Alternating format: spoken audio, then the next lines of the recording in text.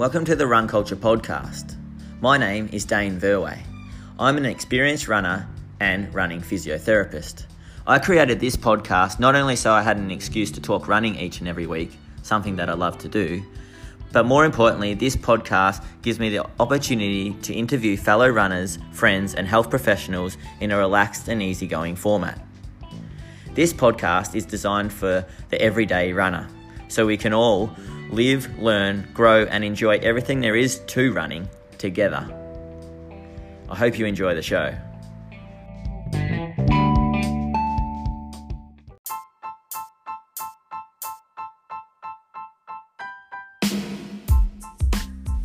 Welcome back to episode 21 of the Run Culture Podcast. Today, it's week 6 of my 2 Bays diary as I document my training in the lead up to the race. It's only 2.5 weeks now until race day, and so things are getting a little bit more real. This week was another good week, so I hope you enjoy listening to how I went. And I also interviewed Jai Edmonds. So I've known of Jai for a couple of years, but he is definitely sort of someone who's going to be hard to beat when it comes to racing on the 12th of January next year in the 56K at 2 Bays. He's entered and he has a great love of ultra running. And we talk about his typical training week, his goals for the 2 Bays trail run, his role in health promotion where he works full time, his goals for the marathon in 2020. He's a 25-year-old. He lives in Mordialloc. He runs for Collingwood Harriers.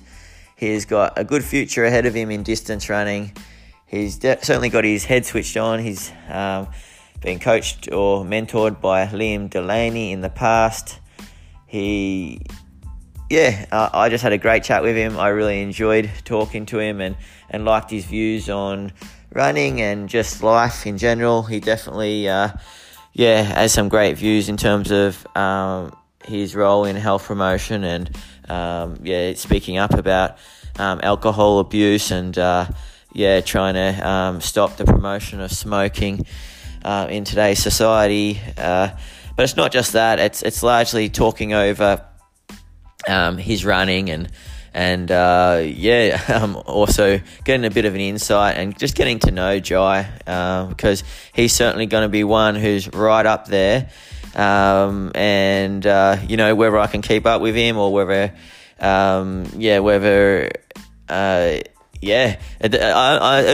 have to wait and see because it's going to be a good battle, I reckon, between him and me, and there'll probably be a few others as well when it comes to probably the top end of the 56K race, and we're both striving to go as close as we can to Ash Watson's time from last year. So it was great getting to know Jai, and I hope you guys enjoy the chat as much as I did. Here it is.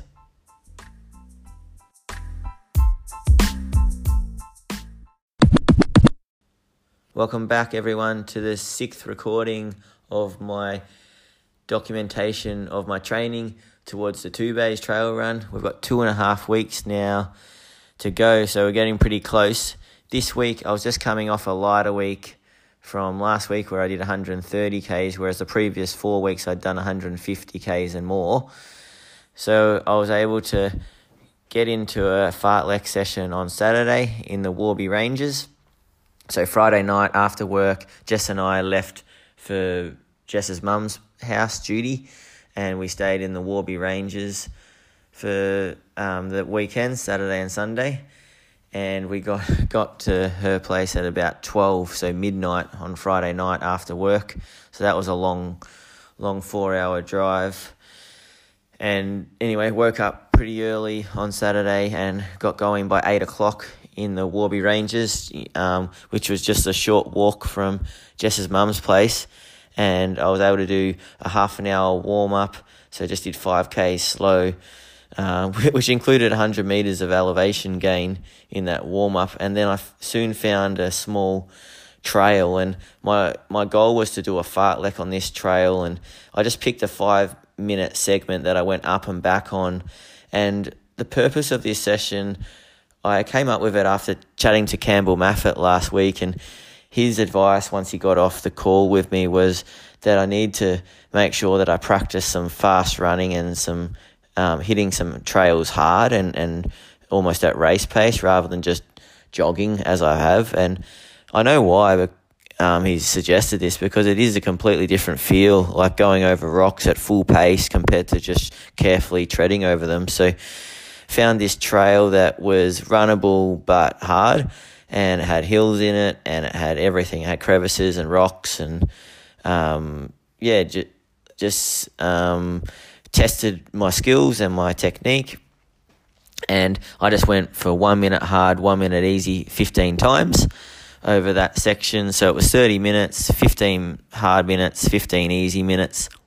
And I averaged 3:47s, and looking back on it, the hard minutes were about 3:30s per K, and the easy minutes were about 4 minutes per K. So it was a great session. Covered 7.9 Ks in the half an hour, and my heart rate was up at 169 beats per minute. So I was working pretty hard, and I climbed about 130 meters in that half an hour of running. So I think it was a great little session that I came up with there. And then it didn't look very good on Strava, just rolling around at that pace for 7K. A bit slower than I normally can do on the roads where it's nice and flat and generous to your pace. But to be honest, it was like a few of the other sessions I've done over the last month where I feel like the benefits are there, and it is a good lesson. Not everything has to look good on Strava. So yeah, then just did a 5K 30-minute warm down, and then it was an enjoyable family Christmas and a lot of spa time and relaxing in the hammock at Judy and John's place, just on their farm at Killawarra. Then Sunday morning soon rolled over, and at 6 a.m. I woke up because I had a bit of a deadline to get my 3 hour or 2.5 hour long run done, because had to leave by 9 o'clock so that we were able to get to the Verway family Christmas in Mornington Park Pavilion by 1:30. So I got up at 6 a.m. and was so stiff and sore going up the first few climbs of the run, and averaged some very slow Ks early on, like 6:53, 6:37. But then after the slow start, I soon got going. I thought something might have been wrong with me, but I think it was just so early. I was half asleep, and it was running up those early climbs were hard. But yeah, once I got going, I was pretty happy with the run. I covered 30 Ks at 4:55 per K pace and 560 meters of climbing. 2 hours and 30 minutes of running. So another good long run. Not as far as I have done the last 4 weeks, but that was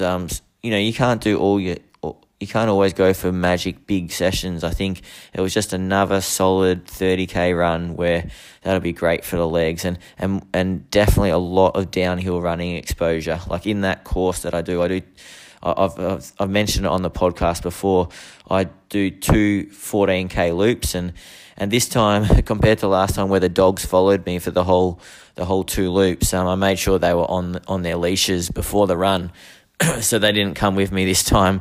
But because it's 2 14K loops, you do this really steep uphill section at the start, and then it's downhill for pretty much the whole lap until the last 10 minutes where you got another real steep climb back to the start. So I got some heaps of downhill exposure, which I feel like I've really needed to work on, and just have that leg strength and eccentric sort of exposure so that my muscles don't get they're going to get sore and tired in the race, but just so that they're not as sore and tired as they would be if I didn't do it.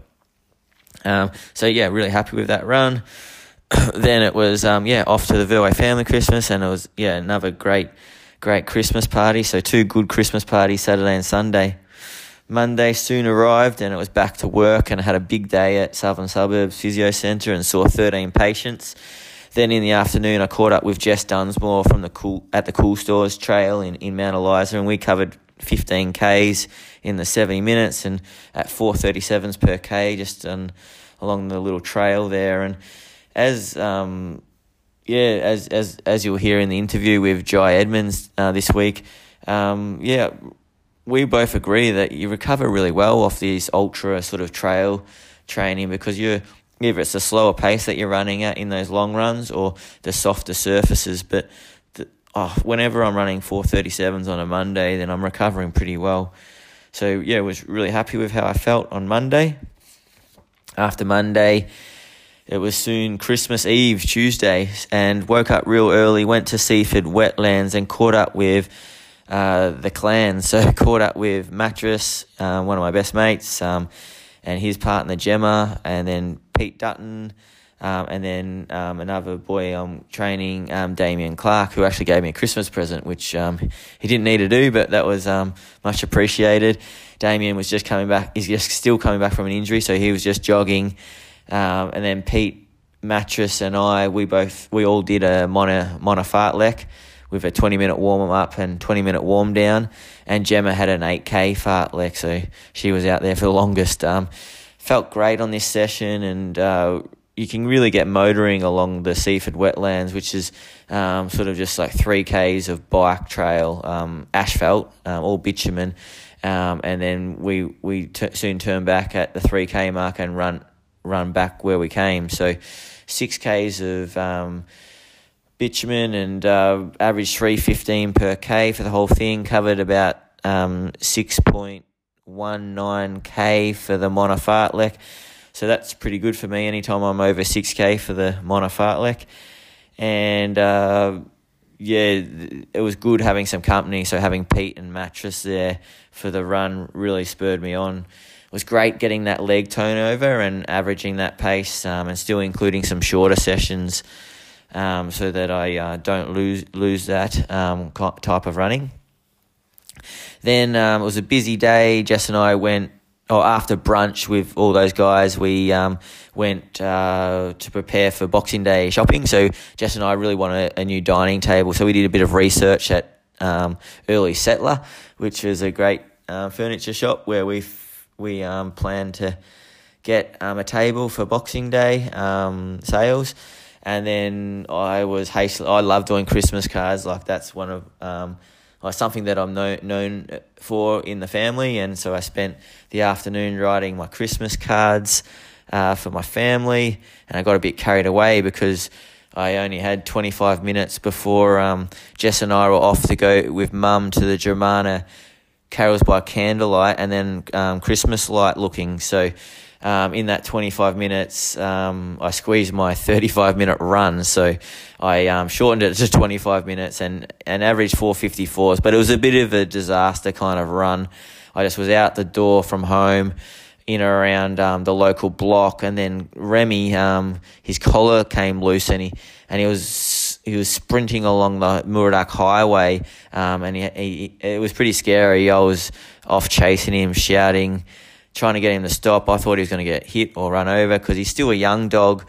He's only 1.5, but luckily enough, the car stopped and I quickly grabbed him and put the leash back on. But yeah, then it was off back home and quick shower and then off to the Carols by Candlelight and the Christmas lights. But yeah, just had to do one of those, short runs where you've just got to fit everything in. Not everything can be about running, and that's a good lesson for everyone. Like there's more to life. And I had a good afternoon with Jess and Mum. And then Wednesday in the morning, I woke up pretty early and did 90 minutes from Cool Stores, where I ran on Monday with Jess Dunsmore and ran towards Narambi Reserve in Mornington, looped back, got back by 60 minutes, and then went up the Mount Eliza Quarry 2 times, which I haven't done for 20 years.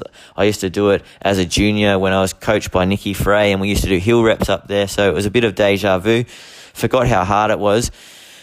Went really well up the hill, and on Strava, it was quite high on the leaderboard for how, I just was doing it as a jog. So it was, pretty encouraged with how I was going uphill, but downhill I was very surprised at how quick some guys can go. Like I was a good minute behind some guys on the descent, and it's only a 2-minute climb up and then a 2-minute downhill. But yeah, it was very interesting to see some runners are very good with those technical downhill descents, and obviously very gutsy. So that was interesting. On Wednesday, was pretty happy with the run, just averaged 5:01s, covered 17.9k, and then just got a bit more trail exposure. That was the purpose of going into the quarry. And then it was off to the local Canadian Bay Beach with Jess's brother Mike, and we relaxed for the front half of Christmas Day. And then once we got to 4 p.m, it was back over to my mum and dad's, and my brothers and their girlfriends came over, and we relaxed the afternoon with board games and homemade pizza. So it was a great Christmas day and a few presents. Then Thursday came along and it was Boxing Day. So I went to Seaford Wetlands again and caught up with Damien Clark, who once again just had a jog as he recovers from injury. And I did just my 10-minute warm-up with him, and then he kept going for 35 minutes. Then I zoomed off because I had planned another sort of marathon-specific session where I do a 30k tempo. So it's at what is my desired 80% marathon pace. So if my desired goal marathon pace is 220, 320 per K, and 220 for the marathon, so 320 per K, which adds up to be 200 seconds.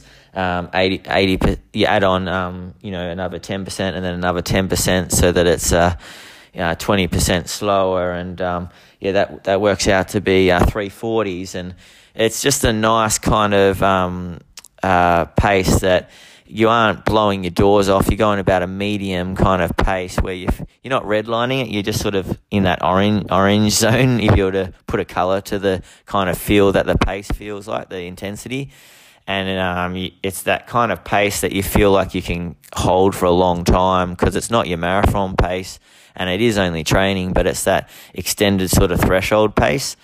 And anyway, I did quite well. Averaged 339 per K for the 30Ks, just up and back along the Seaford Wetlands. And it's pretty much just a 5K circuit all the way around, and then you just head back 5K. So did 3 of those 10K loops, and it was out there for 1 hour, 49 and 27 seconds.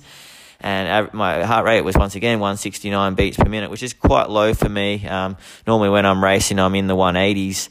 Felt super strong, a lot stronger than when I did it earlier in the prep. I covered 25Ks at 345s, but I remember my heart rate was about 175, 176 average for the whole thing. So, 6 beats per minute lower for the average heart rate, and pretty reliable because I was wearing a heart rate strap for both times, and also my pace was 6 seconds per K quicker.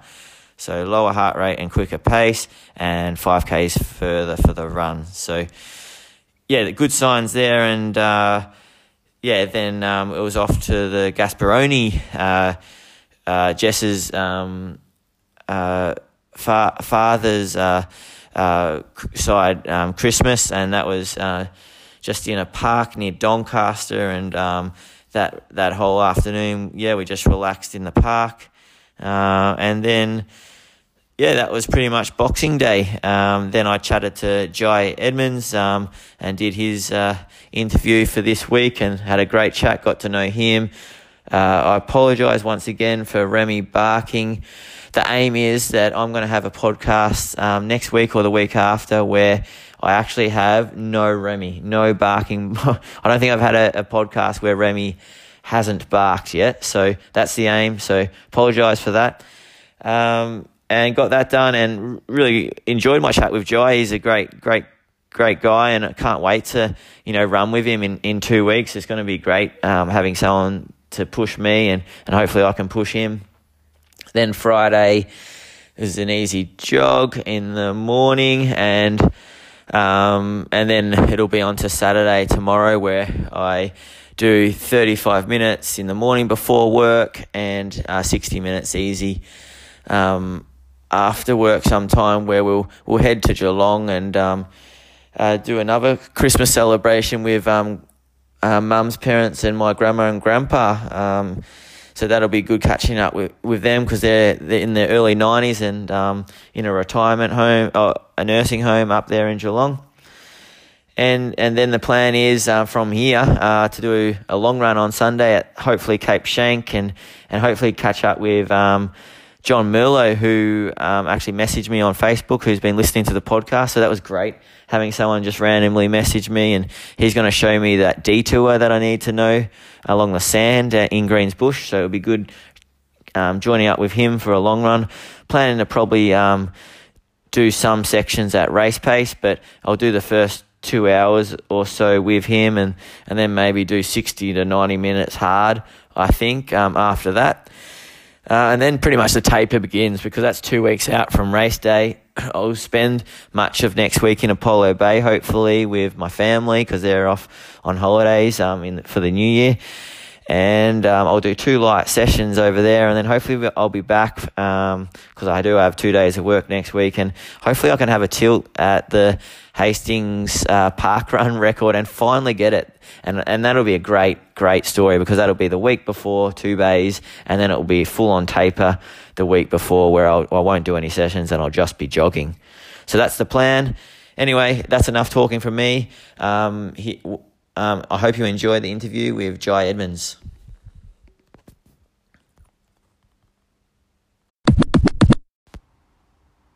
Oh, I'm good, yeah. Can't complain. Yeah, nice. What'd you get up today? Did you do a bit of training or? Yeah, so went out to Listerfield. Oh yeah, sweet. It's awesome out there, hey? Yeah, it's probably become one of my favourite places to run, actually. It's great. Just I love the variation in the hills, and, there's some short ones, some big ones, and just, nice and quiet as well. Yeah, and the kangaroos, and, there were some of them as well. Yeah, how far did you get out? So I went for 22. Yeah. Nice. Yeah, because I was actually, looking up just then that you did the Ned Kelly chase run. Was it in Wangaratta in October? So that was October, like late October. How long ago was that? Probably a couple of months ago. So I did the 50k ultra. Yeah, because I was looking up that you actually did a really good Fund Me sort of everyday hero page, and you sort of went in about raising money for alcohol research and education, and then there was a bit of a blurb on how much you do love running, and that you've been doing it since you were 12, and you just love the simplicity of running, and the longer the run goes, the more you seem to like it. Oh, absolutely. So I was raising money for, it's called FAIR. So it's the Foundation for Alcohol Research and Education. Something I'm really passionate about, just because, it's taken a lot of, people, close to me, friends and family. And, I just think that, the industry gets away with a lot, just in terms of their advertising, and, you only have to go to the footy to see all the ads, just aimed at children. I just think it's I don't have a problem with people drinking, responsibly, but, I just think, it's, it just harms so many people. Yeah, exactly. And it still seems to be just all over the TVs, doesn't it? Oh, it does. And I think, because, I actually work in, tobacco control in the smoking space, anti-smoking. Yeah. Okay. So I think alcohol is sort of, the next step, in terms of, trying to, prevent harm to the community and people. So, yeah. Yeah, and So yeah, just on that blurb, like why I wanted to get onto it was, and just how you were saying at Listerfield, how much you do enjoy those runs. What got you into running at 12? So I was in primary school. You know how they have like those inter-school competitions, like district, zone, and state. I think when you're a kid, at that age, you're pretty competitive. In all the sports you do. So most of my friends were running. They're always ahead of me, and I think who doesn't want to be known as the fastest kid in the school? Yeah. Yeah. So that got you sort of training, did it? Yeah. Oh, not really the training. I was a bit of a lazy kid, to be honest. Yeah. Yeah, I'll just rock up to the race and hope for the best. Yeah, I didn't really want to go to training. But yeah. But I always just enjoyed being competitive, and as I got older, I became a bit more disciplined, and I definitely started to see results as I joined the club. Yeah. You grew up in Wellington? Was it? My family's from so my dad's from Wellington. Like, I was born here, but I just say I'm from Wellington. I'm proud Kiwi. Yeah. Yeah. I grew up in like northern suburbs of Melbourne. So I joined Preston Athletics Club. Yep. And I was also doing little laps with Whittlesea. Yeah. Yeah. So like grade 6. And from then on, as they say, the rest is history. Yeah, and you've done it you pretty much got right into it now. And what made me notice your name a little bit more is you seem to have moved down this way. You're doing the 2 Bays trail run. You did this really good training run on the weekend. And then I saw recently you went to, was it Texas? Was it 7th of December? You were aiming to do it. Was it an 80k race? And was it you got 63 k's in? And tell us more about, I suppose, maybe that Texas race.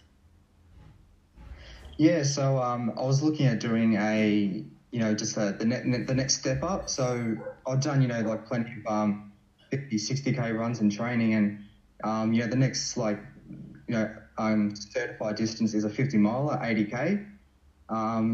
So I was just been looking for a run around the world, a flat run, where I'd go for a quick time, and that one popped up. All the best ultra trail races seem to be in America. So I went over there, and I trained pretty much the whole year for it. Mm-hmm. Things didn't go like as I planned on the day, but to be honest, I wasn't actually really disappointed. I was actually pretty proud of myself because I learned about how to actually race ultras properly. Yep. Yeah, what you need to do better, what I need to do better next time. But I think basically it just came down to fueling, not getting enough calories. I think that was the main issue. Sure. And I think that's probably the biggest reason why people drop out in ultras is, they don't get that right. Yep. It's just, there's just so many ways it can go wrong, and it can be very confusing, with all the information you get, what to consume, when to consume, how much. I'm still learning to do that. What did you try in Texas that didn't work? So what was your plan? So basically I was just carrying, water on me. I was carrying like an electrolyte drink. So just, with minerals, sodium, I was carrying some, and some gels as well. Yep. Yes. Yeah. So, they had, an aid stations where I would fill up with water. I think next time I'll probably try something different. Yeah. Okay. Like what? Probably a sports drink. Yeah. Yeah. Okay. Yep. Yeah. Do you reckon it was just maybe more the quantity, or you just weren't having enough, or? I think because I was probably taking a gel every 10Ks. Yeah, when I look back, it's probably definitely not enough. Probably should be doing it maybe every 5Ks. I think I was drinking a lot. I had no trouble with that, but yeah, probably just the calories, the carbs. Yeah. Yeah, okay. And what pace did you sort of set out for that? Like, did you have a bit of a goal in mind? Like, had you looked at past results and or like? Yeah, well, the course record was to break the course record, I had to average about 4:21, and I thought that that was realistic. Yep. Yeah, when I decided to stop, I averaged about 4:24. That's a 63. But yeah, it all escalated pretty quickly, to be honest. Like, yep. I was feeling pretty good at just after 50K, but then probably the last 3Ks I was starting to plummet, rapidly. Okay. Yeah. So. And did you end up in a pretty bad way, or were you okay? I wasn't too bad. It's mainly just my legs. Like, I just knew that if I kept going, and like, I think a lot of people in ultras, they tend to just, push their body, well beyond their limits. Whereas I think, it's probably a better idea to actually, to think of the long term, because I think, the sooner you pull out, then, obviously, recovery time won't be as long. So you can, get prepared for your next race. And I actually wasn't thinking about 2 days, and probably a few days after, I thought, I actually did the right thing there, because maybe I can just use that. Yeah, I can actually use that run as a training run, then maybe get ready for 2 days now where I can have a good crack, Well, that ends up being ends up being a real specific kind of training run, doesn't it? Like, you pretty much cover the distance at the race record pace, pretty much at Ash Watson's pace, haven't you? Oh, spot on. So I think in hindsight, it actually worked out well. Yeah, and I'm feeling pretty good now. Yeah, it's weird because after the race, like, the next day I felt completely fine. I got out for a run, and so I think I found that with my training runs and the races that I have done, in the ultra distance, like, the next day I've recovered fine. So I think it's just actually, during the race where I just bonk. Yep. So clearly that's a fueling issue. My legs can cover the distance, really easy. Yep. But yeah, it's just at the time, when you haven't got the fueling right. Yeah, I've actually noticed that. Funny you say that. Like, since doing, like, because I'm training for 2 days as well, and like, I've noticed that just these longer sort of training runs that I've been doing on the trails, the next day I'm so much better than I normally am. Say if I was training for a road marathon and I was doing a harder long run on the road. Definitely. Legs aren't as battered, and so it has been from good from that perspective. I just wanted to. What was it? You go. Oh no, sorry. I think I don't know. This might just be a theory, but because we're running at slower paces, when we're doing the ultras, so maybe that doesn't take as much out of us. True. Who knows? Yeah, definitely. Yeah, I was thinking that too, like, because you're sort of, running 420, 430, 440 pace, and it's not like you're running that mid 330s or 320s. Yeah, it's a big difference. Yeah. What was the trail like, and the terrain and the elevation like at Texas compared to, say, the two days course? So was it pretty similar, or harder, or easier? Oh, they could not be any more different. Yeah, okay. Yeah, because so basically it's in it was in like a big national park called Brazos Bend. Yep. So it's like a big loop. You do 3 loops of it, 27 Ks roughly each, and it's all on trail, similar to the at 2 Bays, but just completely flat the whole way. Yep. Yeah, okay. Yeah. And then, so now what I wanted to go on to next was, I think we can't do an interview with you without raising that in 2017, you actually were the Australian Marathon national champion. So you actually did the Blackmores Sydney Marathon in 2:29 and won the race. Yeah, hard to believe, but yeah, I was the Australian Marathon champion, and yeah, I think it's probably that would easily have to be my running highlight to date. You just have one of those days where just everything seems to go right. Yep. So my goal. Well, first of all, I'll probably just go back a bit. In 2016, I was aiming for a sub 2:30 marathon. Yep. So I was aiming to do that at Melbourne Marathon, and people who ran Melbourne Marathon in 2016 will remember that day was just simply, it was simply horrible. It was the worst possible conditions you could get. So my PB before that was 2:38.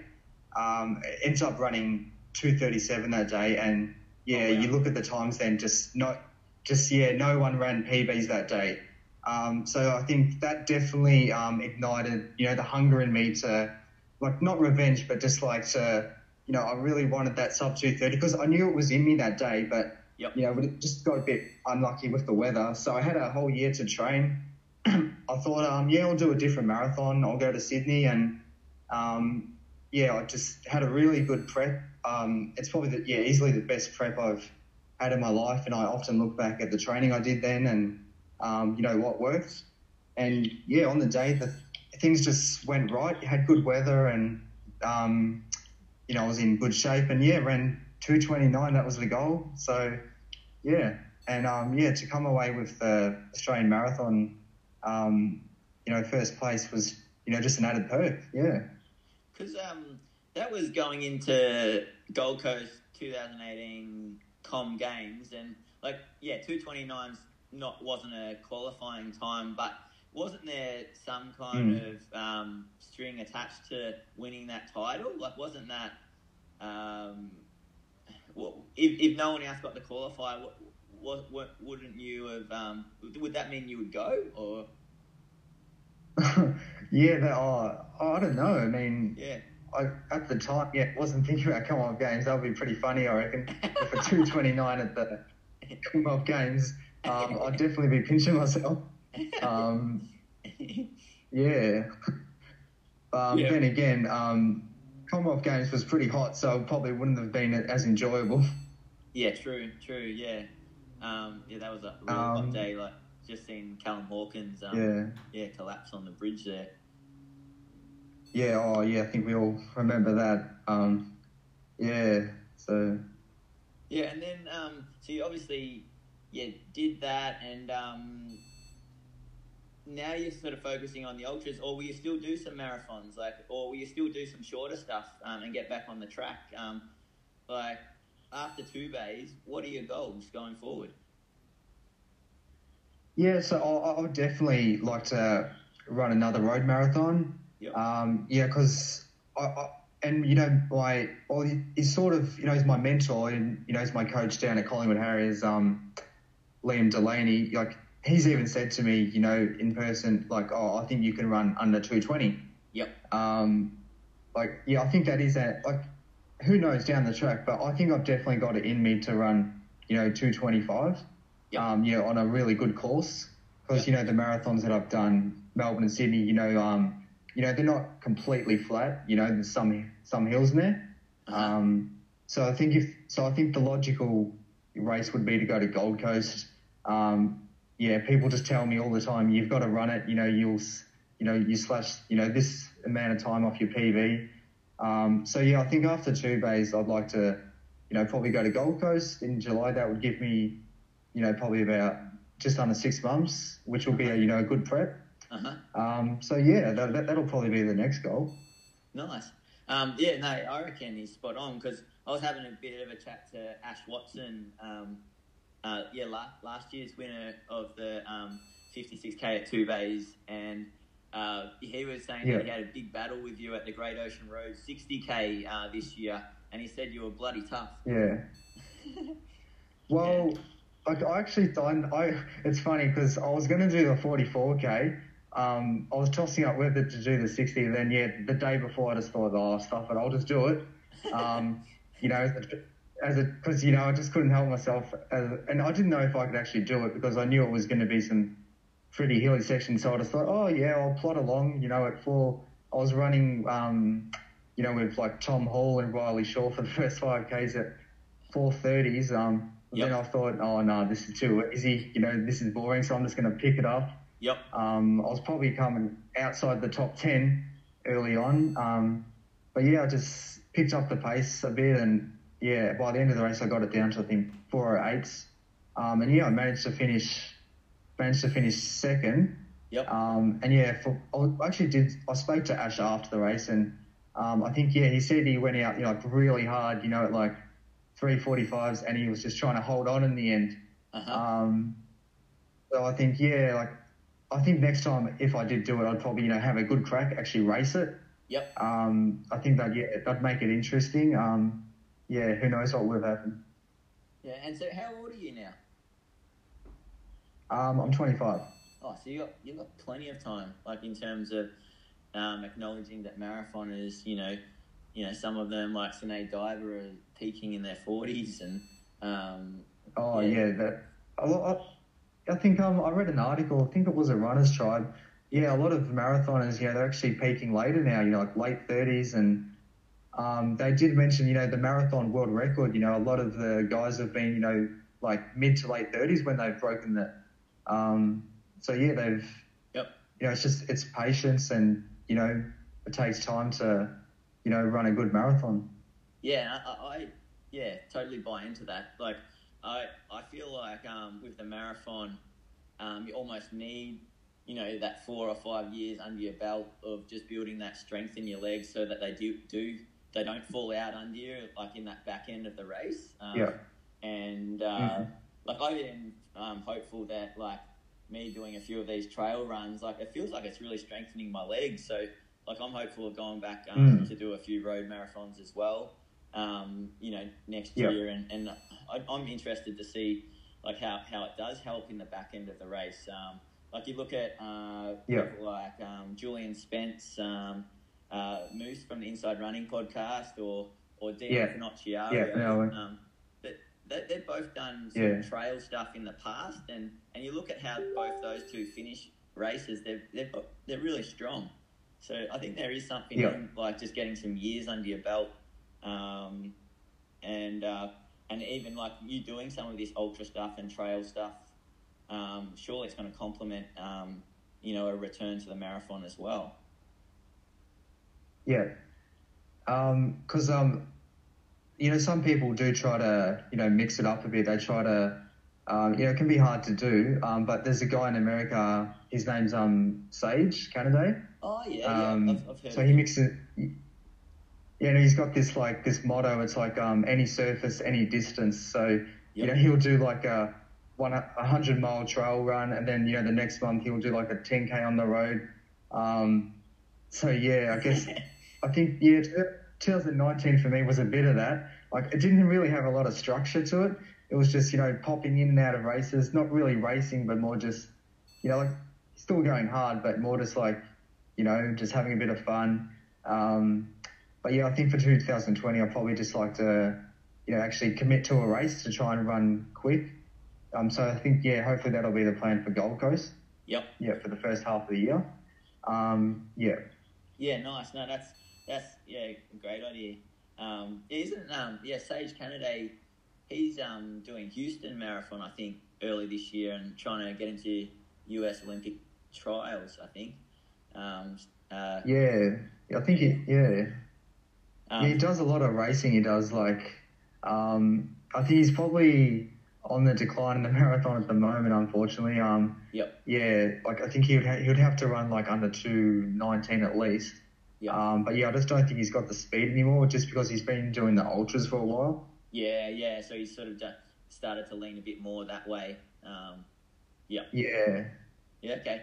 And that's good that you're trying to have a year where there's a bit more structure and focus on one race. So you said before Liam Delaney's a bit of a mentor of yours. Does he coach you and structure your training week, or is that sort of up to you? Do you coach yourself, and also what does a typical training week look like? Yeah, so I've always been self-coached. I do my own training. But yeah, like, Liam's, always just been a mentor to me. But we both compete for Collingwood Harriers. He's a bit older now, but yeah, like probably just a few years ago, he was, he was pretty good, and he's always been a good runner. Yep. So, we would often, at the AV races, we would run together, and we would have, really, I still remember some, battles that we had. And we would always end up within, like just a few seconds of each other, and at the end of the race, we would just be spent, that we were that closely matched. So yeah, he was just. And with his wisdom, it was so good to run with him. But yeah, I don't always get it right. So I've always got him to lean on. Yep. But yeah, in terms of training, I'll probably average around, like it depends. It really varies, but usually around 140k a week, a typical week, and I usually max out probably no more than 160. Yep. I noticed that once I get to that point, probably start to get injured. Yeah, I'm pretty similar. I don't get many. Yeah, like I don't get many injuries, but I just noticed that just starting to get a bit sore and. Or tired. I think I've just found my sweet spot. Just little niggles once I start to get above 160. So I think 150 I think is ideal for me. Yeah. And I don't really do any double days. I usually keep it to singles, so just really long runs. But yeah, so I'll go through a week. So on Mondays and I don't really go for time. I think a lot of people do go for times, but I usually go for distance. That's just what I find suits me. Yep. So Monday's usually about 17k, give or take a couple. It's just easy running. Tuesday I'll go for sort of like a medium pace run. So it's not slow, but it's not fast. Usually about 18 or 19k, and I'll do some like strides after. So maybe 6 of them of 100 meters. Pretty basic, what most people do. Wednesdays I like to do my session. Yep. So it's usually, and all up, it's usually about 20Ks, including the warm up and the warm down. So I like to mix it up. So I'll do some speed reps mixed in with some threshold.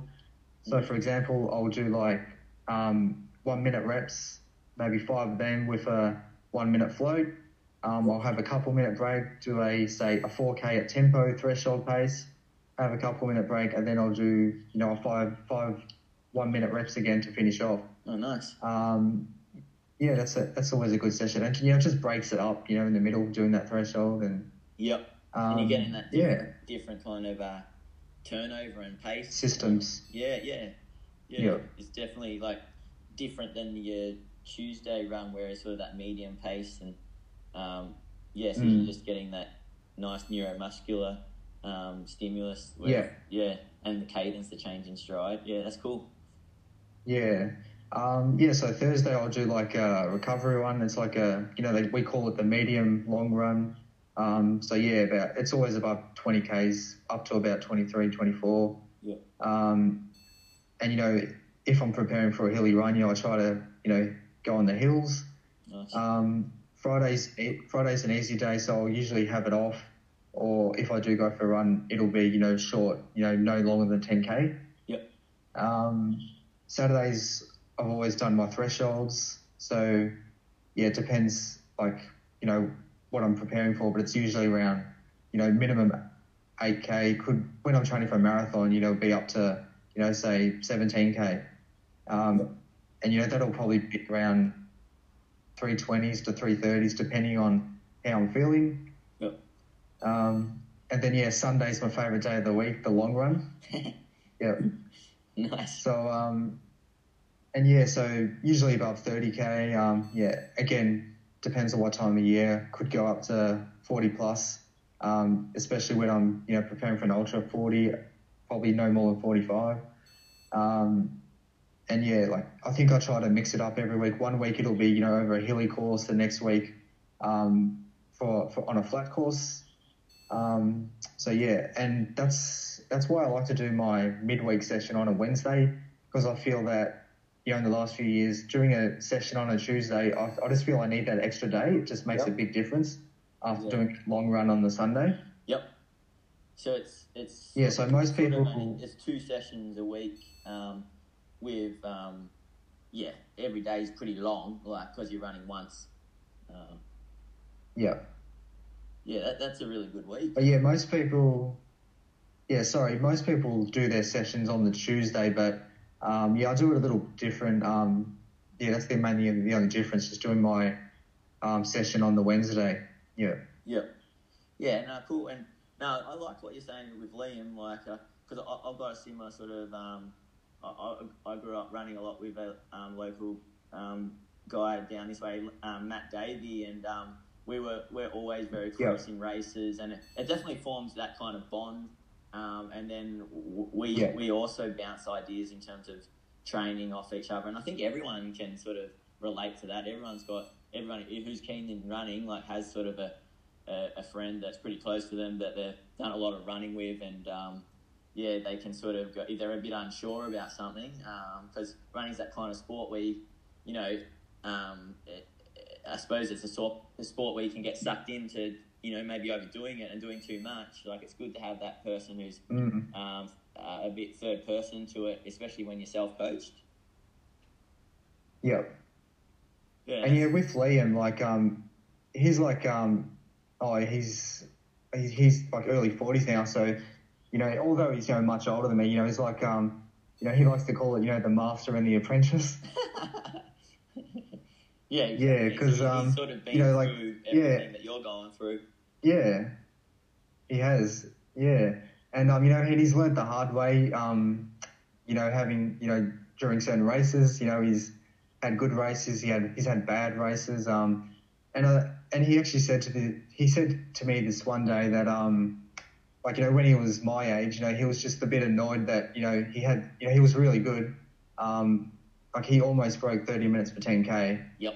But yeah, at the age, he didn't have any sponsors. Like, he just said the lack of funding for, elite, sub-elite athletes, just really hurt him. So he tries to give back to me in that way, that, I don't have any, like a lot of athletes, we all have to hold down, full-time jobs basically to support our running. There's just no support for us out there. He just tries to sort of help me in that way. Nice. Like, in terms of, like, what, because is he a chiro, osteo, physio? Does he sort of help you out with treatment here and there, or like gym programs or stuff like that? Yeah, so he runs his own business. It's called, you might be aware of it, it's called Vigor. Yep. So, yeah, he does a bit of everything. So he does, like, multi-sports, mainly coaching, but, yeah, I'm pretty sure he has, like, he employs, therapists in, chiro, physio, and all that. So he's given me massages and and all that. Yeah, and he conducts, like, group runs every week. So, yeah. Yeah, no, it's so good, like, having people like that keeping people in the sport, because like, I know down this way in Frankston, like, when I was going through and finished year 12, like, I used to have this really good junior group that I ran with, and now none of them except for me run, and that group was probably 40 plus people, and so like, it's good hearing that some people are trying to keep people in the sport. That's awesome to hear. You just mentioned your job just before, how you're in the tobacco industry, and we're trying to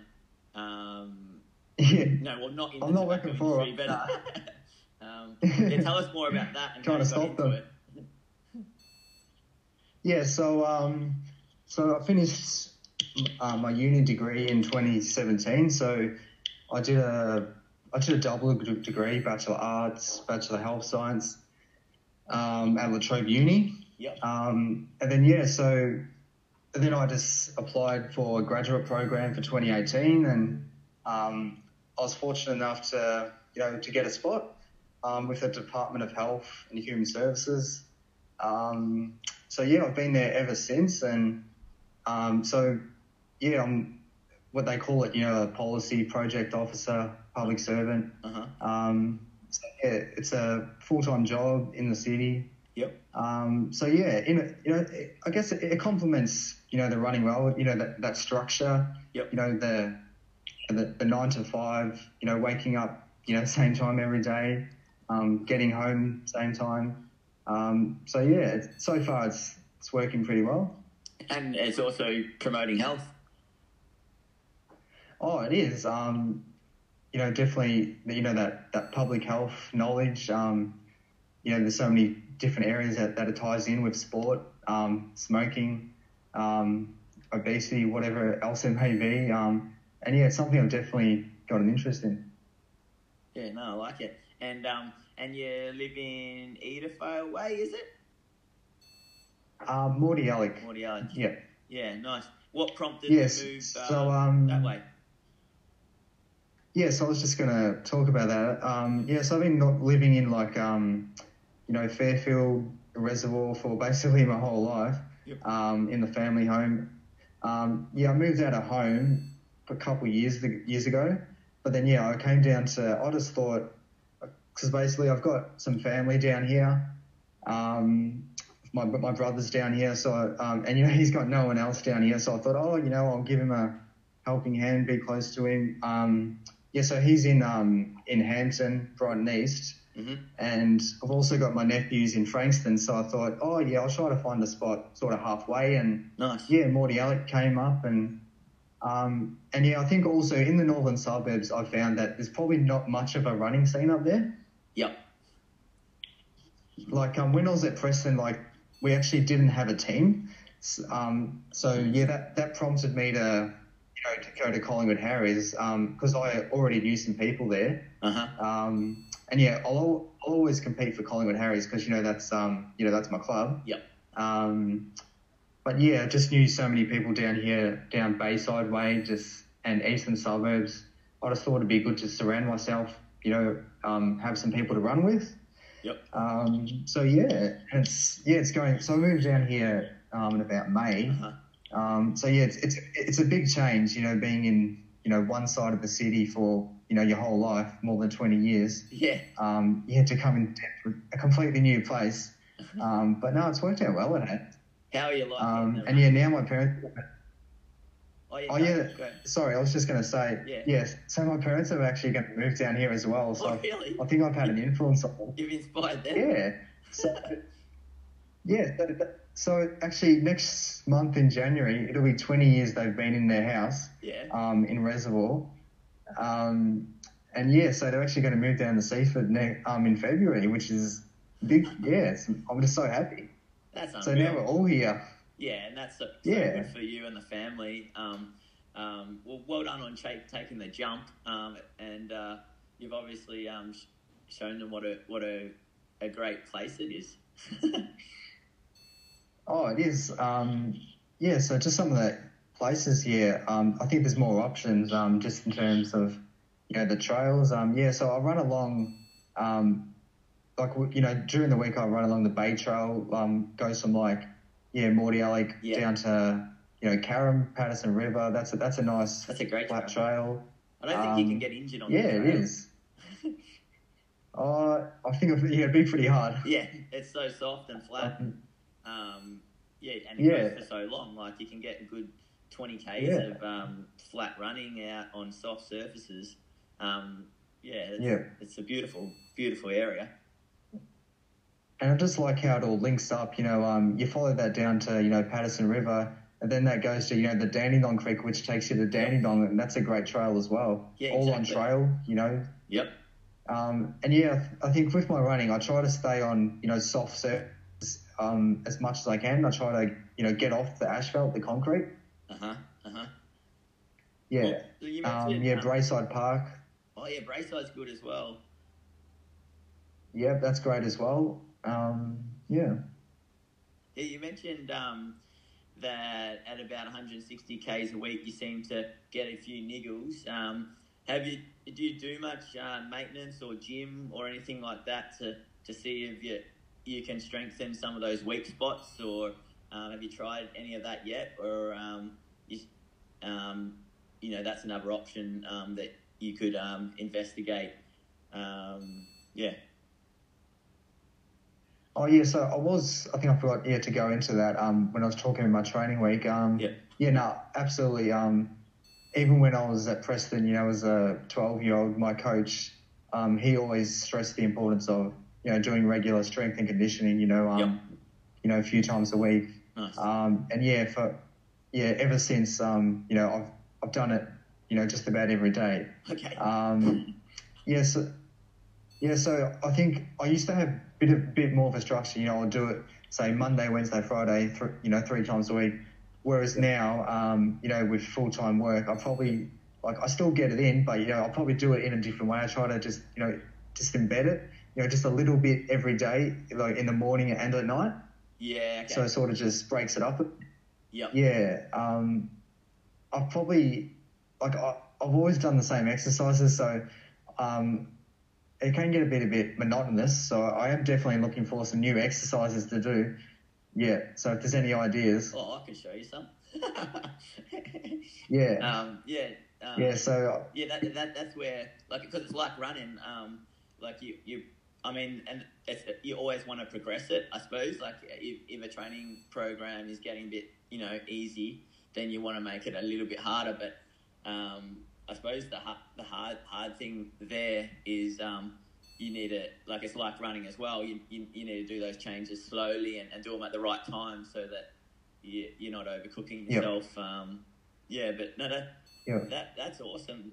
Cool. So, I was just wondering if you did that just when you said that you seem to feel like you've got that upper limit. But I do too, and I think full-time work kind of has that sort of effect too, because you're stressing yourself outside of all the running you're doing too, and there's only so much stress the body can handle. So I think if there was a bit more recovery and happening, and we didn't have full-time jobs, and that's where you'd get more than that. But I think in terms of I thought you said it really nicely before.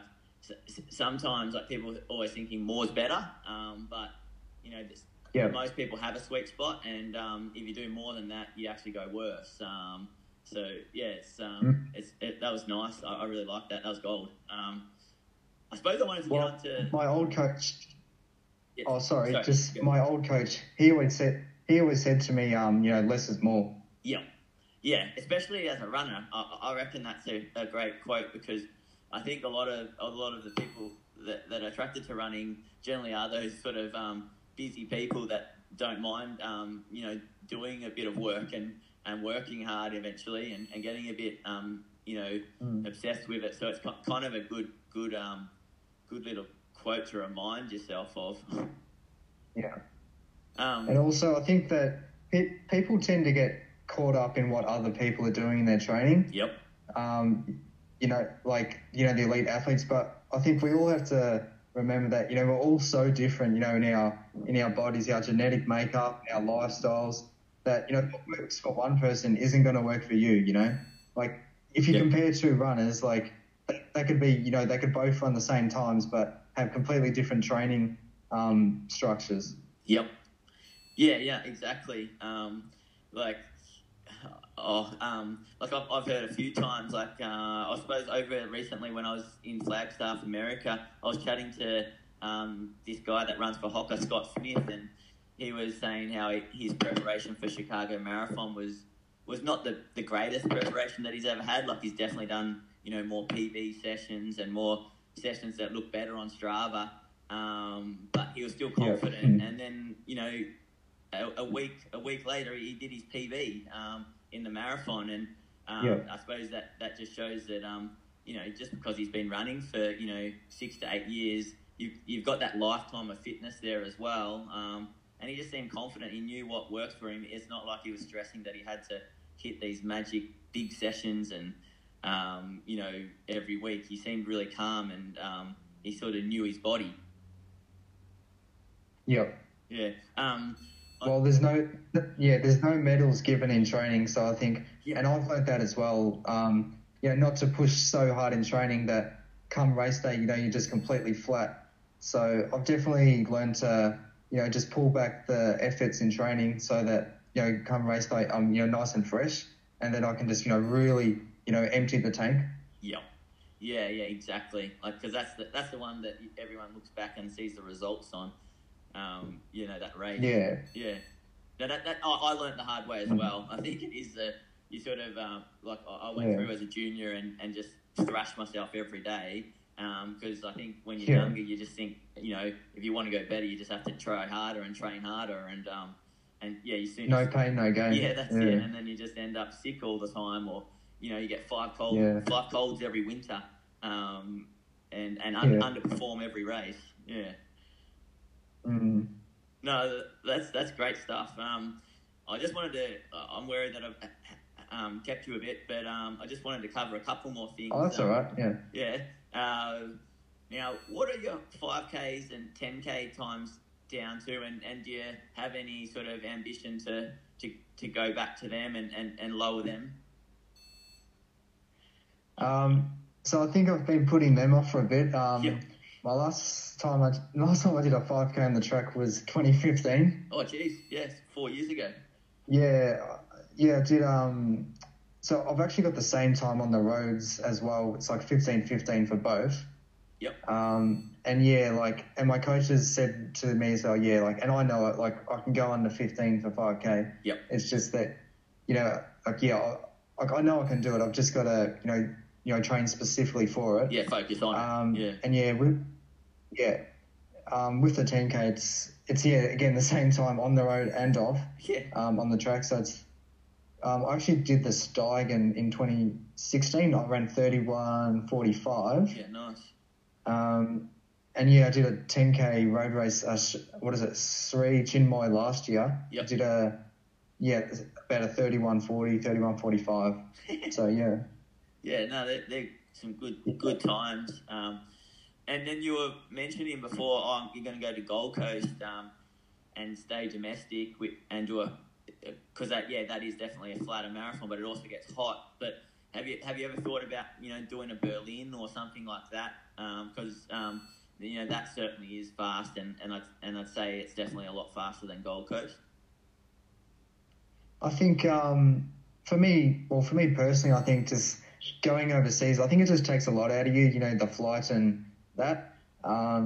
Just trying to adjust. Jet lag and all those issues. I'm not too sure. I mean, I think down the track I probably will, but for now, if I've got Gold Coast in my own backyard, then I'll just do that. Yep, tick that off first. And also probably New Zealand as well is pretty good. They've got the Christchurch Marathon, which is in late May, early June. Yep. They've got the Wellington Marathon in July. So and they're pretty good flat races as well. They're options. Yep. Yeah, nice. And and then I wanted to get back to two bays. So last year you did the 28K, and George Headley did it, didn't he? And you placed second. Like, how'd you find that? And how'd you find that race? Yeah, well, again, I actually used that as a training run as well.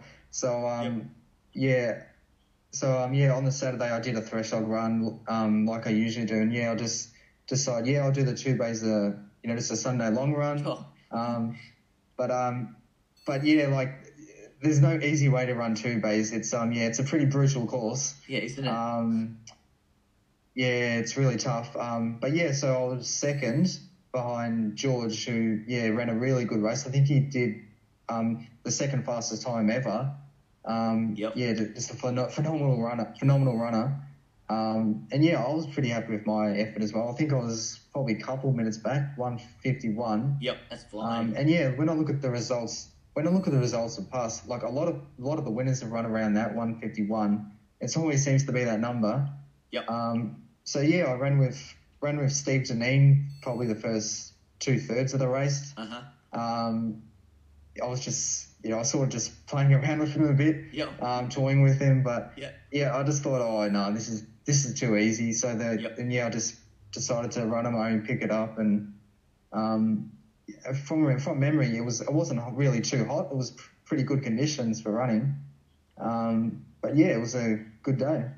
Yeah, and how like close you've done it before? Like, how do you find rolling along that quick pace? Because what pace is that? That's gonna be 4 flats or just under 4 minutes per k. Like, how are you finding that through Greens Bush and along that Hislops Road and were you able, like, how are you finding going fast and racing? Because it's always different than in a training run where you, like, I've certainly done that the last 5 weeks, 6 weeks, just gone for some training runs there and just jogged around there. How did you find racing along those trails? Yeah, well, I think with two bays, that, like, I was just thinking about the other day, there's actually no flat sections, I don't think. Like, yep. From memory, yeah, it's always up or down. Yep. It's just so undulating. It's hard to find a flat section. But yeah, I think you have to make the most, of those sections that, are, sort of downhill flat. I think you just got to hit them hard. Yeah. Because the uphills they can be pretty nasty. Yeah. Yep. Yeah, I just noticed, when I was on a training run along the course the other day, just trying to think of the section. It's just after Hislops Road, so I'm heading towards, Dramana, and then it's just before McLaren Stand. There's actually a section where I thought, you actually can't run up this. You actually have to walk it to power walk it. Oh, yeah, was that at the end as you're heading back, that grass section? Yeah, it is. Yeah, that's so steep. It is. For me personally, I probably find that the hardest bit of the race. Yeah. So, because it's actually the first time I've actually gone that way because last year I did the course. You go the other way towards Cape Shank. Yeah, and you go when you go down that grass hill, you actually almost topple over. You actually have to put the brakes on really hard, otherwise you will fall head first. Yep. Yeah. No. Yeah. I it's agree. That steep. That's what's so steep. Go on. What was I going to say? But yeah, then there's the section where, like that, just trying to remember what road it was. Can't remember what road it was, but, you got that really steep section up to Arthur's Seat, towards Dramana. That's pretty tough, that one as well. Just because the terrain is so, it's not smooth. It's, yeah. Yeah, that's... It's just so uneven and... Yep. It's hard. You lose your footing. I think it's even harder when you go down that section. Yeah. You can easily fall. So you actually have to walk down it, I reckon, because it's that steep. It's going to be good fun. Like, and I'm rapt that you're doing it because I'm hoping to go around I don't know, that low 4 hour mark hopefully. Yeah. But it's funny because like I've never really done anything like this, so you can sort of have those goals and say those sort of ambitions, but I don't know what's going to happen on the day. But it'll be good just to have your company out there as well and going hammer and tong with you. And then there's a few other guys doing it, and I saw John Dutton's doing it. I think... Yeah, John Dutton. Oh, yeah. Yeah. Is he entered? Yeah, I think he just entered. Might have been Christmas Eve. So... Yeah, and I'm sure there's going to be some other guys, so it'll be great just having some company to try to and that's what's going to be interesting is like just doing those trails and going over those routes and the rocky sections and the dangerous sections, but in that kind of situation where you're trying to go fast. Almost scary. I would have thought like from the top of Arthur's Seat down to Dramana. That section's quite rocky with those steep steps and Yeah, definitely. Yeah. And I just think how did Ash Watson go at that pace he did? For like 420s, 419. So if someone were to break the course record, you'd have to go 419, 420, which is pretty scary. Like I think it's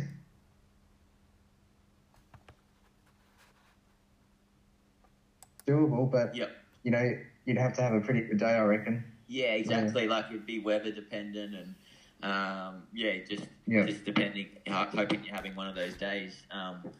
But yeah, no, it's going to be really good fun. Like, what are you going to do drink wise and shoe wise? And have you thought about anything that you're going to do in terms of preparation for the race in that perspective? Yeah, so I've got my my shoes sorted. I've got the, what are they called? I'm just having a look at them now. Yep. Just a mouthful of a name. The Hoka Challenger ATR 5. Oh yeah. Nice. Yeah, so I've been training in them, and yeah, they're a very good shoe. I recommend them. So yeah, and I'll be racing in them. Yep. In terms of my drinks, I'm not too sure what I'm going to do at this stage. I'm not 100% if I want to wear a hydration pack. Did you wear that in? Yeah. I didn't know. I just, carried the bottle, and I had a pocket for my gels, and yeah, they had the aid stations. So yeah, I think they're going to have 2 aid stations on the course at one of their road crossings. So yep. Hopefully that'll help not carrying so much. But yeah, I think just carrying a drink bottle, yep. And then maybe carry a gel as well. Yeah. Okay. To reduce the weight. Yeah. That's what I'm not sure what to do. Like, I was probably leaning towards carrying the camel pack, and so then I could just have it on me, when I wanted. But it's funny. I suppose that's exactly what we were saying before in terms of training. Like, everyone's going to be different, and what makes you feel more confident or comfortable with it all. Like, everyone's going to be different. But yeah, like. Yeah, I wasn't sure what to do there. Like, in terms of, if it's going to be really hot, then it probably is good to not have that camel on your back. And then just when you say, like, with the drinks, like, can you just do you stop and refill there, or do you just grab another drink? Well, I think we actually have to. It's in the rules. We have to be carrying, what is it? At least 500 mils on us. Yep. Yeah. So, I mean, for me, that's a bit heavy. I mean, I like to carry those pop tops, the 250 mils. They're pretty good. Yeah. I'm pretty used to them in the marathons. Like, yeah. Yeah, maybe I could. I mean, if it's 500 mils, maybe I could just carry 2 of them. Yeah. One in each hand. But I don't know. Maybe that's the in one bottle. And I think we have to carry, like, something for if we get bit by a snake. Yeah, snake bandage. And do we have to have our phones as well? I think we have. Apparently, I didn't carry it last year. Okay. But because we do have the maps, on our bibs if we get lost. Yep. Some people might get lost, like. Yep. I think you do find yourself on course. Back on the course, it's pretty easy. Yeah. No. Like, there's probably sign. Yeah, that little blue wren, we'll be fine. Yeah, and again, like, if you got someone running around you, like, that can help as well. Yeah. Yep. Yeah, exactly. Just help each other out. Just as long as one of us, or if we both don't know the way, then I think we're in trouble then. Yeah, that's it. Well, I actually had the only bit that I don't really know is the Sandy Detour, and I just had a really good message from someone who's been John. I only looked at the message before. I've forgotten, so I apologise for not getting his last name, but he lives in Mount Martha, and he said he might be able to help me on Sunday or over the course of the next week, like, just show me the way. So if I can nail that, then and get that, then, and that's early in the run. So like that, I think that's the bit that I was a bit worried that we'll go wrong. But the rest of it, I think you pretty much practiced most of it really the other day. Yeah, like I'm pretty nervous about it because I'm not 100% certain that I'll go the right way. And I think more so because, like, if you want to break the course record, then you don't want to be taking any wrong turns because it could come down to seconds. Yeah, that's it. And I mean, I did this trail race the other day, a couple of weeks back, in Ballarat, just out of Ballarat, the Gold Rush. I saw that. Yeah. And at one point, I would have been about 20k in. I thought I was going the wrong way, and so for a k, I was just running really hard up a hill, and I thought, you know what, I could be like running a k really hard in the wrong direction here, and I was getting really tired. I was actually getting pretty tired, and I was actually starting to think, well, maybe I should slow down just for almost survival sake, because if I'm lost and I'm getting worn out and tired, then that's not too safe. But no, we'll be fine. It's not like it's the Amazon. So but I know what you mean in terms of really going for it in terms of a time.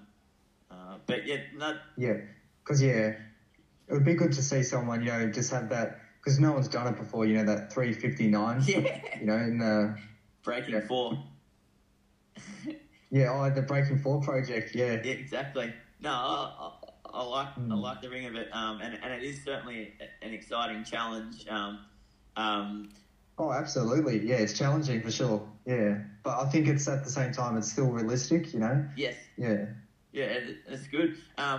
Look, mate, I'll let you go because you know, that's near on an hour now, and I really appreciate that. You're so willing to have a chat, and pretty excited about what we've got coming up in 2 weeks' time. It's going to be fun out there with you. Joe, was there anything else that you thought would be good to add or mention or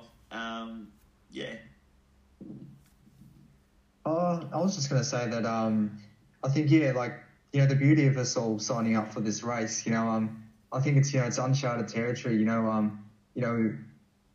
I've done ultra runs before, but I think for people like yourself, who have been really good on the roads, like with your marathons and that. I think it can be nerve wracking, but at the same time, we don't know what's going to happen. That's it. Anything can happen. We have to expect the unexpected. Yep. And make it a challenge.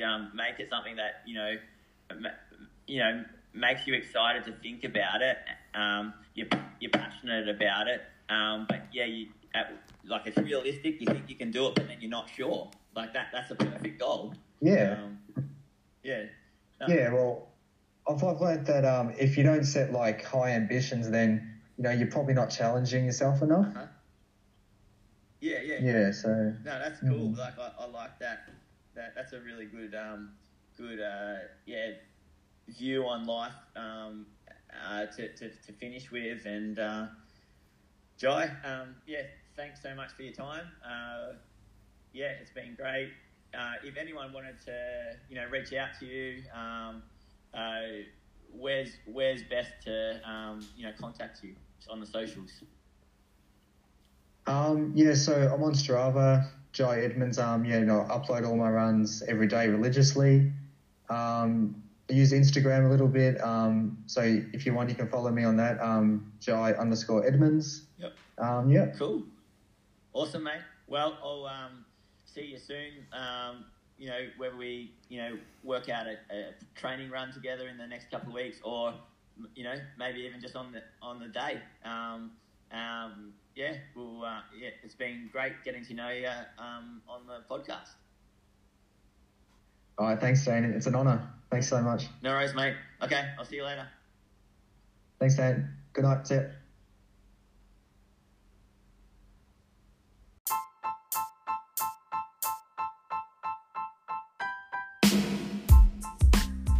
A quick plug just to finish.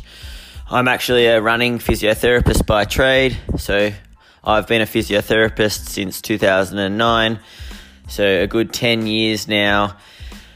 I work from Southern Suburbs Physio Centre in Parkdale 3 days a week, Monday, Wednesday, Friday, and then I also work from home in Frankston on Tuesdays and Thursdays.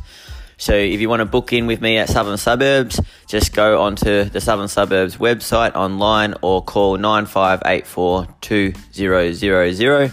And if you want to book with me at home in Frankston, then just go to my website and you can book online. A bit about my experience as a running physiotherapist. I've gone on the last 6 years of World Cross Country teams. So that's an event that's on every 2 years. So I've done the last 3 versions of that as the physiotherapist for the Australian team at the World Cross Country. So last year I went to Denmark, I've been to Uganda, and I've been to China with that team.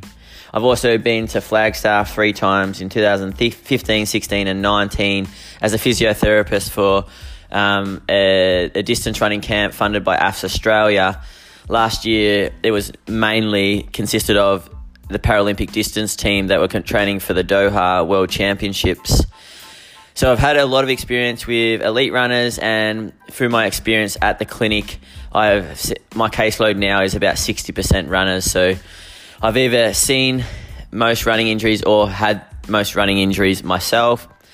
And so I now am quite a competent running physiotherapist, and I back myself in terms of, most injuries and knowing what to do and diagnosing and so if you've got any running pains or troubles that are really getting you down, then don't feel afraid to give me a call. All right, that's enough from me.